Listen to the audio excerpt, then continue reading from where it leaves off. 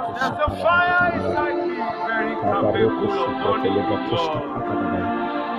Thank you, Lord If I Jesus. pray, We come. praise you, Lord. We give you My praise. battery will be We full. give you glory. We give you glory. We give you glory. We give you glory.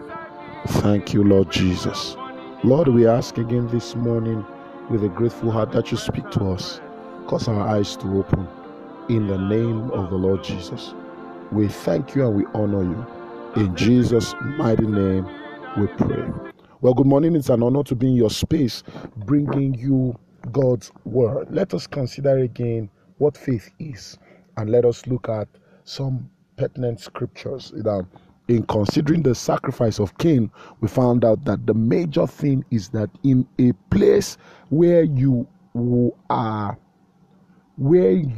need access, you don't come with your works.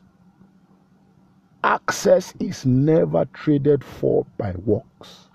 Now, the strongest matter in the conversation of grace for me is basis. What is the basis for acceptance? The basis for acceptance, as far as we're concerned, is the energizer of faith. If you know the basis of your acceptance, then you can believe for what you are believing for.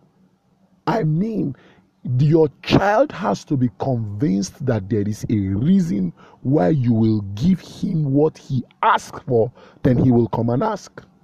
So faith hinges on your understanding of your acceptance. Your acceptance has got to have basis. Okay, so let's read. The Bible says in Romans chapter 3, verse 24, the Bible says, being justified freely by his grace through the redemption that is in Christ Jesus, whom God has set forth to be a propitiation through faith in his blood. How does he activate his ministry as the propitiation?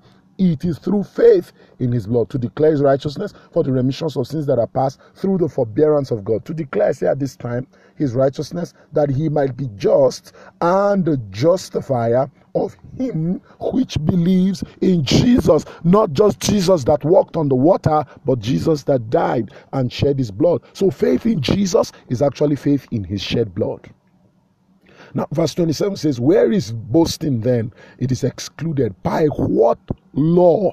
How am I going to be able to boast of access? By what law? Of works? Scripture says no, but by the law of faith. So the Bible says your access through blood is captured neatly as the law of faith. So the law of faith is understanding the place and the protocol of blood. Therefore, we conclude that a man is justified by faith without the deeds of the law. I want you to understand that there is no access in your works.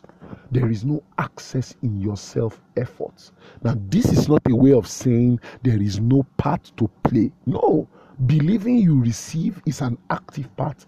Taking your eyes from what can be seen and putting it on what is not seen is active work. Responding to your conviction is active work. So faith is not a dormant principle, but the law of faith focuses on the blood of Jesus. The law of faith focuses on the justification that we freely receive because of Jesus' sacrifice. Your faith will rise to the high heavens and produce mountain-moving results if your focus is on the blood of Jesus. That's why one of the strongest energizers of faith any day is the communion table. There is a table that speaks. There is a bread that brings life. There is a blood that speaks better things. That is the issue. The issue is that if you are coming for access, never come by works. The Bible says, where is boasting then? Because if a man has access, it means he has something to boast about. He say, do you know that man? I know him. I even have his number. That's access. He says, how do you get it? It is not by the law of works, but by the law of faith. There is a law of faith that is hinged on the knowledge of blood. This is the good news. Blood has been shed for you. All things are possible because Jesus died. Your faith in Jesus and his sacrifice is your unlimited access to glory in this realm. I trust that blessed you. I'm Segun Alemede, and I thought to bring you a word of faith and hope.